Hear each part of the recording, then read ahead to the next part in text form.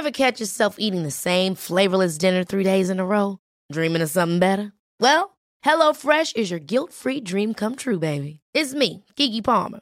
Let's wake up those taste buds with hot, juicy pecan-crusted chicken or garlic butter shrimp scampi. Hello Fresh. Stop dreaming of all the delicious possibilities and dig in at HelloFresh.com. Let's get this dinner party started.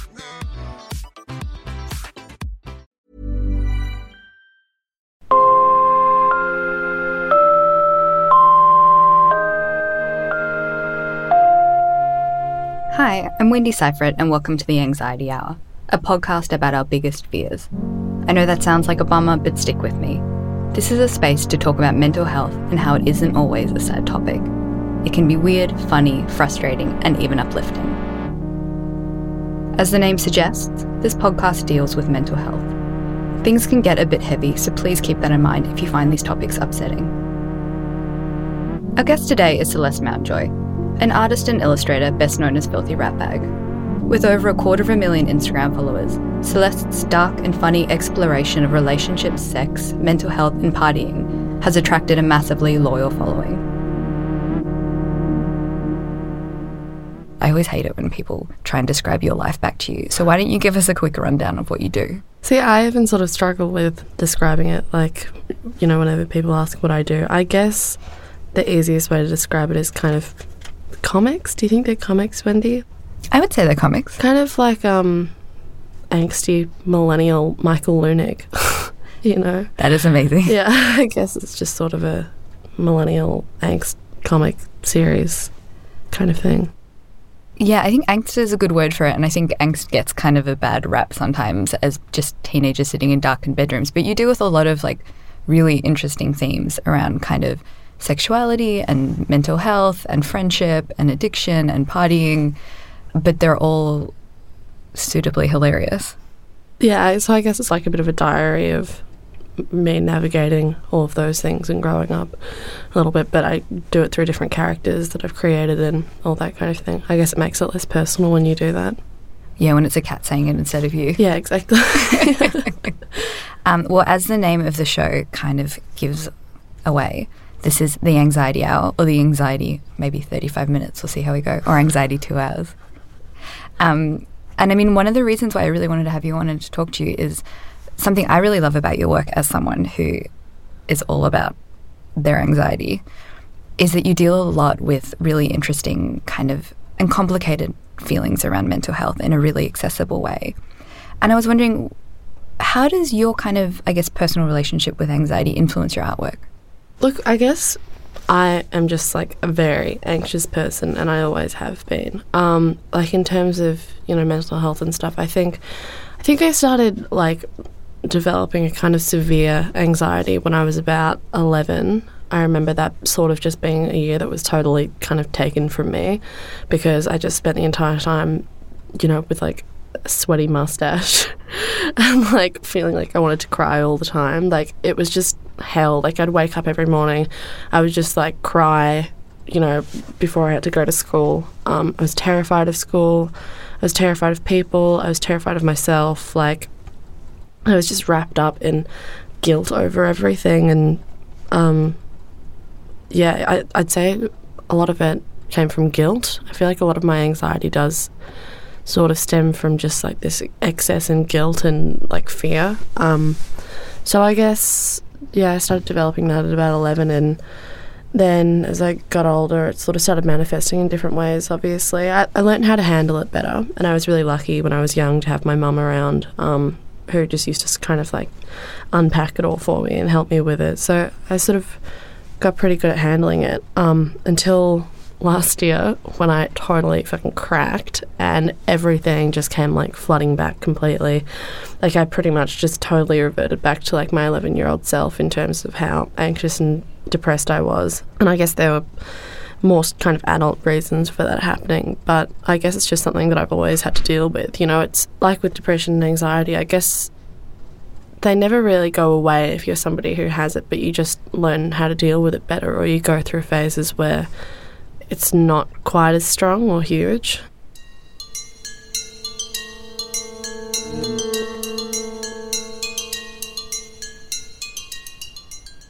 It's interesting that you have such like a defiant starting point of saying like you're 11. I think a lot of people who have anxiety, it's this thing that kind of has been percolating inside you that you just didn't know how to talk about for your whole life. What was it that when you were 11 that kind of kicked off for you? Was there something that kind of started it all? Yeah, definitely. I remember I sort of started developing really early. Like, I got my period when I was 11, and I was sort of like a lot taller than everyone else, and I felt really big. I remember feeling like I was this huge person, and I mean, I was like, you know, tiny. Like, I looking back, I was just a normal kind of, I guess, slightly bigger 11-year-old, and I was like a bit chubby, and sort of started like getting boobs, and I guess I just felt like I didn't fit in anywhere. And then I started, you know, sort of exploring like sexuality and all of that, and I think that the guilt that came along with that was just, oh my god, like I felt like I was like just constantly paranoid that I was going to be found out as some like disgusting perv, you know, like, because I just didn't think that anybody else my age or anyone even in the history of the world was really like that. Like, it wasn't spoken about enough, and obviously not amongst my peers because, you know, we were all 11 and scared. So I remember I sort of was constantly stressed out. My big one, that I was a lesbian. I remember I used to cry in the shower about it constantly because I sort of started like, I don't know, I guess experimenting with this chick in my class when I was 11.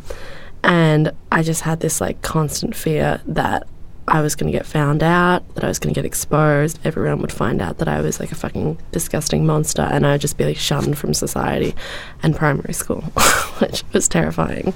That idea of guilt is so interesting because I think when people talk about anxiety, I mean, obviously as the word suggests, it's kind of so tied with fear, and you think that fear is of like a certain thing. But I think when I've kind of talked to people over the years about this stuff, it does always come back to that sort of just feeling of like you're doing something innately so wrong. Exactly. And I mean, it can just become totally irrational. Like, I remember I would say something to someone in the day, and it probably, like, they wouldn't even think twice about it, but I'd just have to repeat these conversations over and over in my head to make sure that I hadn't done something wrong. And I just felt like I had to constantly apologise and constantly rethink these things because I was hurting everyone around me. I just felt like this, I don't know, like everything was about to go terribly wrong at all times.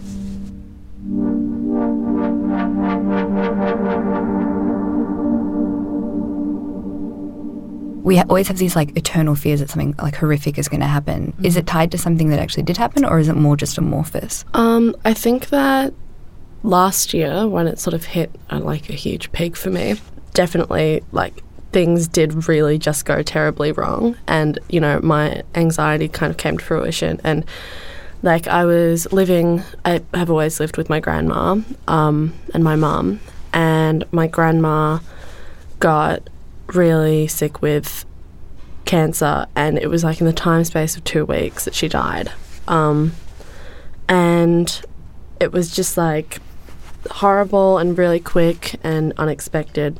And then, like, I would say like a week later, me and my partner broke up, and I just felt totally abandoned. And I was in this house, and my grandma wasn't there because she died. My mum was working all the time, and my sister had moved out with her boyfriend.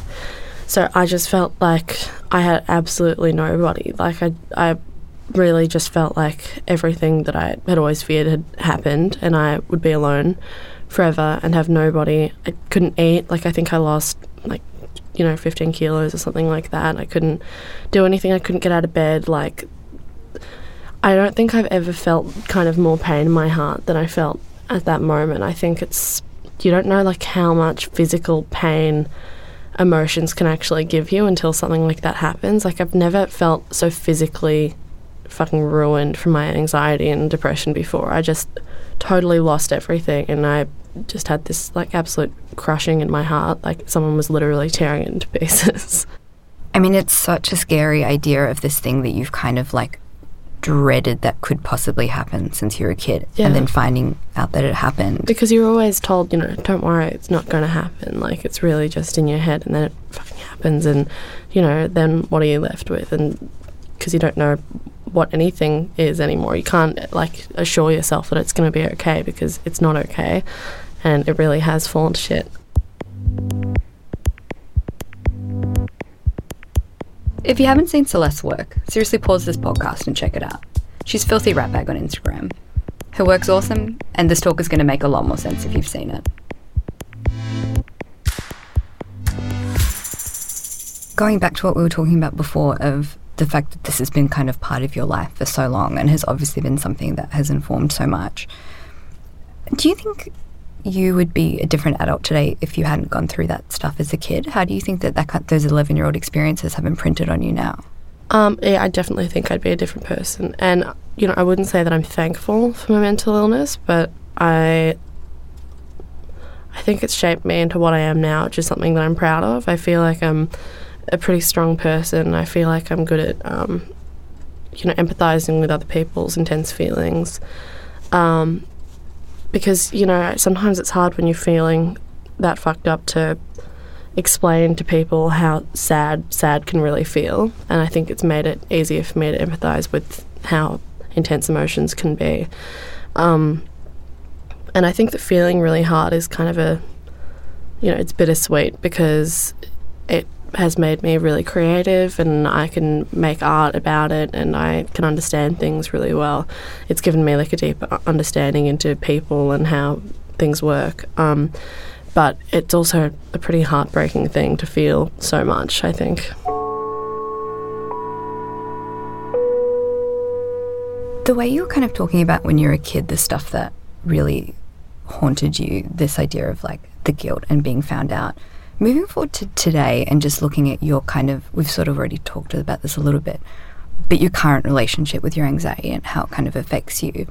From a day-to-day level, what kind of makes you the most anxious? What's the thing that you're sort of like managing in your everyday life?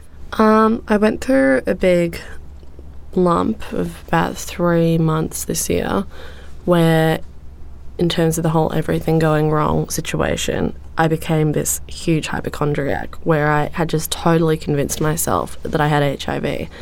And I had no reason to, really believe that I had it. It started off as this kind of like, I don't know, I think I got some like rash on my arm or something like that. And I Googled it, and terrible fucking idea. If you have anxiety, don't ever Google symptoms. Just go to a doctor. I would say, don't Google. I Googled it, and, all signs pointed to HIV. So obviously my anxious little head was like, well, that's it. That's fucking it. You've got it. Which, I mean, is ridiculous, because for starters, even if I did have it, it is so manageable. And it's totally, a manageable illness. But I guess I think the reason that I chose HIV as the thing that I obsessed over was because it was something that could hurt the people around me too. Like, it could have transferred onto my partner, who I loved so much. And so it was this kind of like, my anxiety and anxious feelings of hurting others around me and having them not, leave me or not want me, I guess transferred into a real physical illness that could happen, that could have that effect, Wow, that's so interesting. So when you were a kid, you had this fear of like people being disgusted by you and leaving you, and then as an adult it became like that there would be this physical barrier that would separate you from them. And I was just so anxious about it that I seriously just wouldn't even get tested, because I already knew in my head that I had it. I had just totally convinced myself I don't have it, by the way. I went and got tested, and the lady who tested me assured me that it's very rare, and she sort of was like, I don't understand why you're stressing about it so much. But that's just really how irrational anxiety can make you. It can just make you totally convince yourself of something that has no truth to it at all.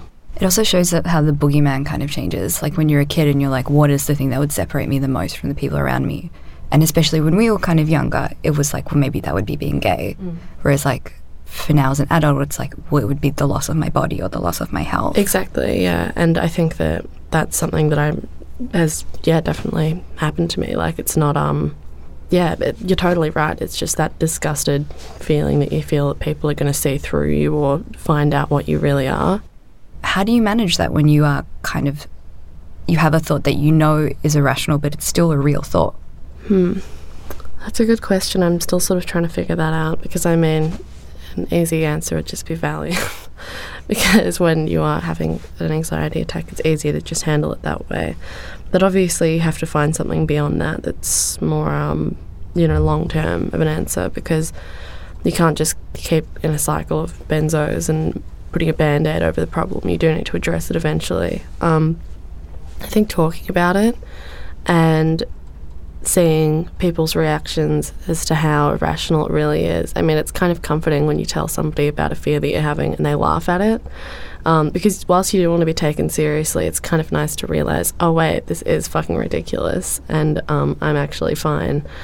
I find that helps me. And also talking to other people with anxiety, I think you start realising how common your fears are and how you're not the only person that thinks that, everyone's going to think they're a terrible person or that everything is going to go terribly wrong. I think that that's comforting because you don't feel as alone in it.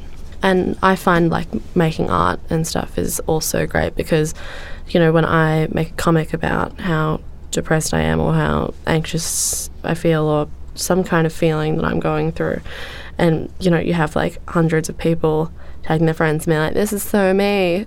I mean, it kind of is like the biggest relatable feeling, I guess, that you could feel, knowing that all these people are going through the same thing. It's less isolating.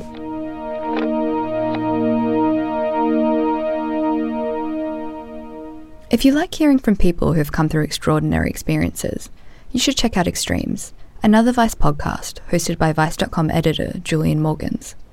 He speaks to people who have faced incredible events, like surviving an avalanche and being stranded in an icy crevasse for days.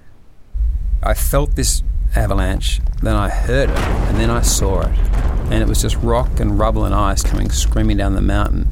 And I scrambled to get back to the safety of the tent, which was dug into the ice face. But I didn't make it.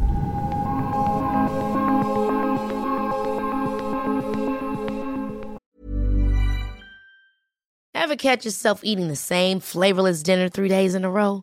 Dreaming of something better? Well, HelloFresh is your guilt-free dream come true, baby. It's me, Keke Palmer. Let's wake up those taste buds with hot, juicy pecan-crusted chicken or garlic butter shrimp scampi. Hello Fresh. Stop dreaming of all the delicious possibilities and dig in at HelloFresh.com. Let's get this dinner party started.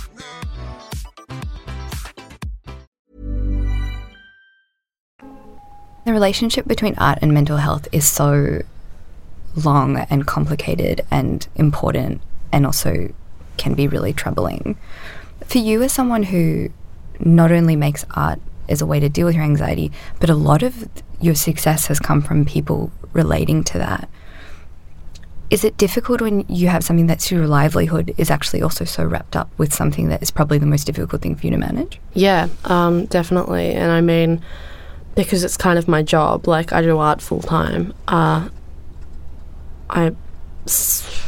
think it's easy for me to make art about those things after I've gone through a huge depressive episode, because when you're actually feeling in that moment of like intense depression, or in that week or in that month, I don't want to pick up a pencil or an iPad and start drawing about it and making jokes.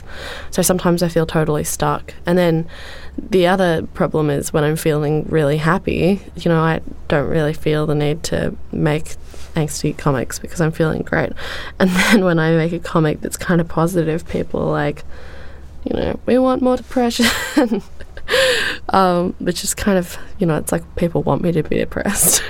Well, yeah, like when your pain kind of becomes your currency. Yeah, exactly. It's pretty fucked up, but I mean, yeah, I love what I do, I guess, so I can't complain.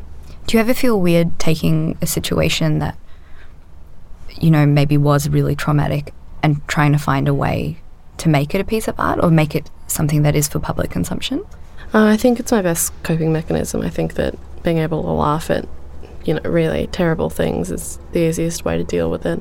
I think that just being sad over something won't fix anything. I think that I'd rather feel anger than sadness, and I'd rather feel humour than any of those things. So I think it's easier to deal with when you can kind of turn it into something else, another emotion. I don't know, I got that answer, the question the other day, like, do you think that there are some things that you shouldn't make comics about? Like, do you think that you're actually kind of making fun of mental illness or something like that? But I guess I don't feel like I am, because it's my own experience and I just use Instagram as my outlet for that. I mean, anyone who has issues with mental illness, you're kind of always coasting towards this, like, phantom place that maybe one day you'll feel better, like in quotation marks. What does that mean, though, when, as I said before, your work is tied up with your art? Is there a feeling of, if I don't feel like this anymore, what do I make art about? I think that I'm pretty good at what I do. Like, I think that I'll always be able to make art as long as I'm living and feeling and, you know, breathing. I think that I'll be able to find something. But, yeah, it is kind of scary. Like, what if I did get better and then, like, I would have sort of no fuel left? I sometimes get scared about that. I get anxious about that. But, no, I think that I'll be okay. That feeling of kind of anxiety as sort of a weird superpower is kind of interesting, though, as well. And I think that it's something I feel sometimes, like, when you're afraid of failing or being embarrassed or being terrible, there's kind of no better motivator. Yeah, it does fuel you. I mean, I guess I'd rather feel just stressed than anxious, though. I think there's a big line between the two. Everyone needs stress, and it's okay to be stressed, and I think it's really healthy to be stressed. You know, like, I hear a lot of people saying, oh, like, I'm so, like, anxious about getting this, like, report in, blah, blah, but it's like, no, I think you're just stressed, because I think that anxiety is, for me at least, a very, like, physical sickness. Like, I feel sick when I have anxiety. It's like I feel like I'm really unwell, whereas when I'm stressed, I just know that I have to get on with shit and get it done. Joe and the cat are two regular characters in Celeste's work. The cat is pretty much depression manifested as an animal sidekick. It's not a feeling, it's like a character in your life. And as you said, like, you've had these same patterns since you were 11 years old. Yeah, I feel like sort of with my anxiety and depression, it really is like a character, which I guess is what Joe and Depression the cat are for me. Like, Depression the cat is kind of that feeling for me in terms of, like, a character being a part of my life like that. You kind of mentioned before, like, talking about it makes you feel better and sharing it with people, whether it's for them to commiserate or to tell you that you're just being ridiculous. Obviously, in the past couple of years, anxiety has become such a massive conversation topic, and it's become a big part of pop culture as well, from, like, TV to movies to music to so many fucking think pieces. Yeah, it's full on, and I wonder if millennials are just more depressed and anxious, or if we're just talking about it more. I really don't know if our parents are just as sad as us, or if, I don't know, maybe we're just doing something wrong. I think about that all the time. Like, are we more stressed, or do we just have a better dialogue to explain how we feel? Like, you used to just say, I'm really stressed, whereas now you can say, I have feelings of impending doom and chronic anxiety. I feel like there was almost a point where, maybe we're still in it, where it became quite trendy to be depressed and mentally ill, which is really funny, and maybe even my art contributed to that kind of trendy feeling of people saying, this is so me. But I mean, surely not everyone is, like, severely clinically depressed, are they? Like, I feel like I get a lot of, like, 12-year-old girls commenting on my photos being like, I also feel this way. It's like, do you? Are you sure? But you were that 12-year-old girl, and you felt You're like quite that. right. And then I remember that. I guess yeah, maybe everyone else was as scared as I was when I was that age.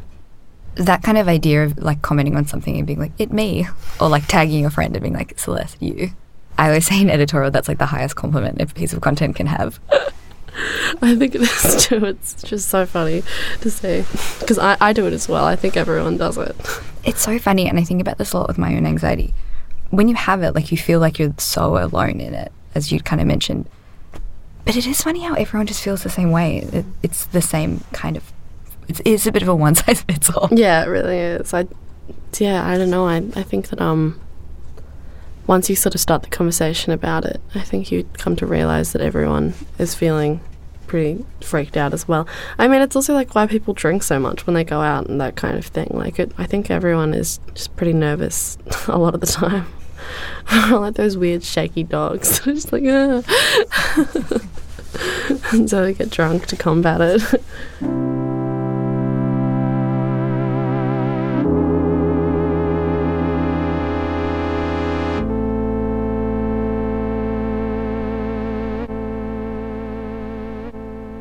We've kind of been talking a lot about how there are these kind of themes through your anxiety and a lot of people's anxieties of maybe being like found out or abandoned.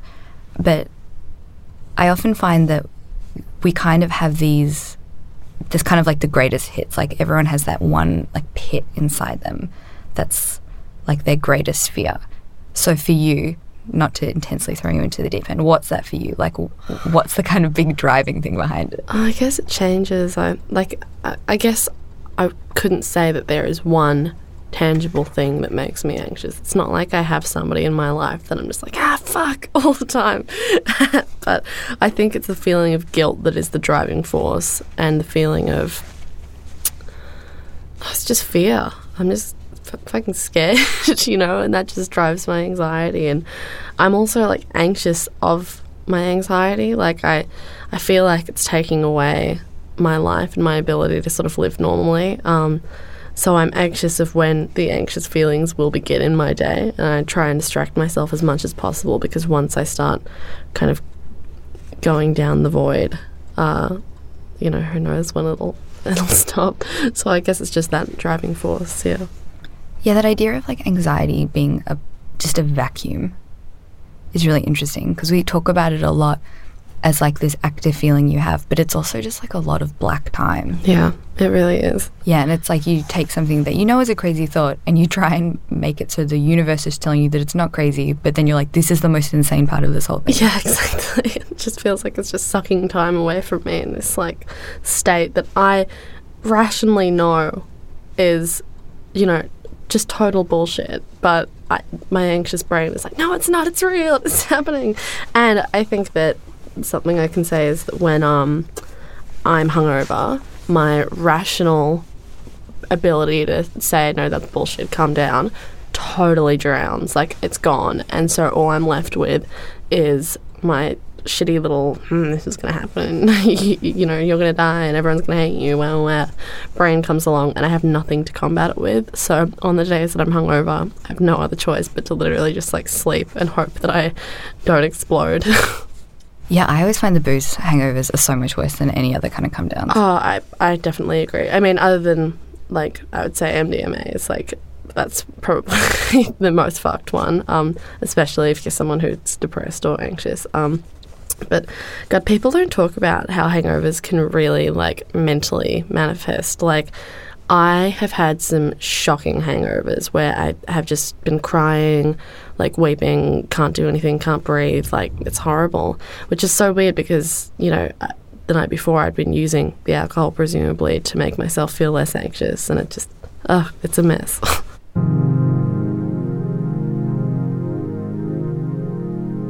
It's funny because when people talk about anxiety, a lot of the time it's framed as like these irrational fears that you have to like manage. But I mean, for you, it kind of sounds like these aren't irrational fears. They're things that are going to happen one day, but it's like your heart's just too open to them. Exactly. And I mean, then I get this total kind of existential like dread where it's like, I can't deal with the thought of having to face these things eventually, because they just will happen. These are things I know will happen. Death will happen and people around me will die. So then in a really depressive state, I'll think, well, I should just kill myself then, because then I won't have to face them. But then that once again fucks me over, because I realised that by doing that, I would be ending also the lives of the people that I loved, and that I wouldn't be able to see them anyway, so they'd essentially be dying to me. And so then I feel like I have no escape in terms of, facing it. I just can't escape the fact that I will have to face it. And it's just it's horrible. I feel like there's no way to get out of it. I mean, there's no escape from the reality that the people you love one day won't be around. Do you think that there is any way in the future that, not that you'll get over it, but that you'll be able to loosen your grip on that feeling? I think that, I think it's human kind of nature to, as you grow, learn to deal with death and the idea of it more. I think when you're my age, it's such a hard concept to grasp, but I mean, you know, I assume that by the time people around me that I love are dying, I will be old and I'll have, you know, my own family and that kind of thing. But in saying that, you know, I have some friends whose parents died like so young, and it must be just, I don't know how they deal with it, but they just seem to. And that's something that I do have to remember, I guess, is that like you do just survive. Even when you feel like your heart is being ripped out of your chest, I think that you have to remember the times when it happened and you did keep on living, even when you thought that the sun wouldn't rise the next day. It does just keep going on, and you will probably smile again, and you will probably laugh again and have another good day. Celeste, I think that's everything I've got. Cool. Thank you so much for coming in. Thanks for having me. Thanks for listening to The Anxiety Hour. If you need someone to talk to, mental health support is available 24 hours a day through Lifeline Australia on 13 11 14 and at lifeline.org.au. This episode of The Anxiety Hour was hosted by me, Wendy Seifert, produced by Laura Appelt, with editing, mixing and mastering by Jeff O'Connor. Our series producer is Katie Roberts, and post-production coordinator is Pia Caridi. Special thanks to the Whole Vice podcast family. Remember to check out our other shows, Extremes and Violent Times, wherever you get your podcasts. Next week on The Anxiety Hour, we're speaking to musician and performer Mojo Juju, whose work explores identity, culture and personal history. She'll take us through how pressure to assimilate has impacted her family across generations.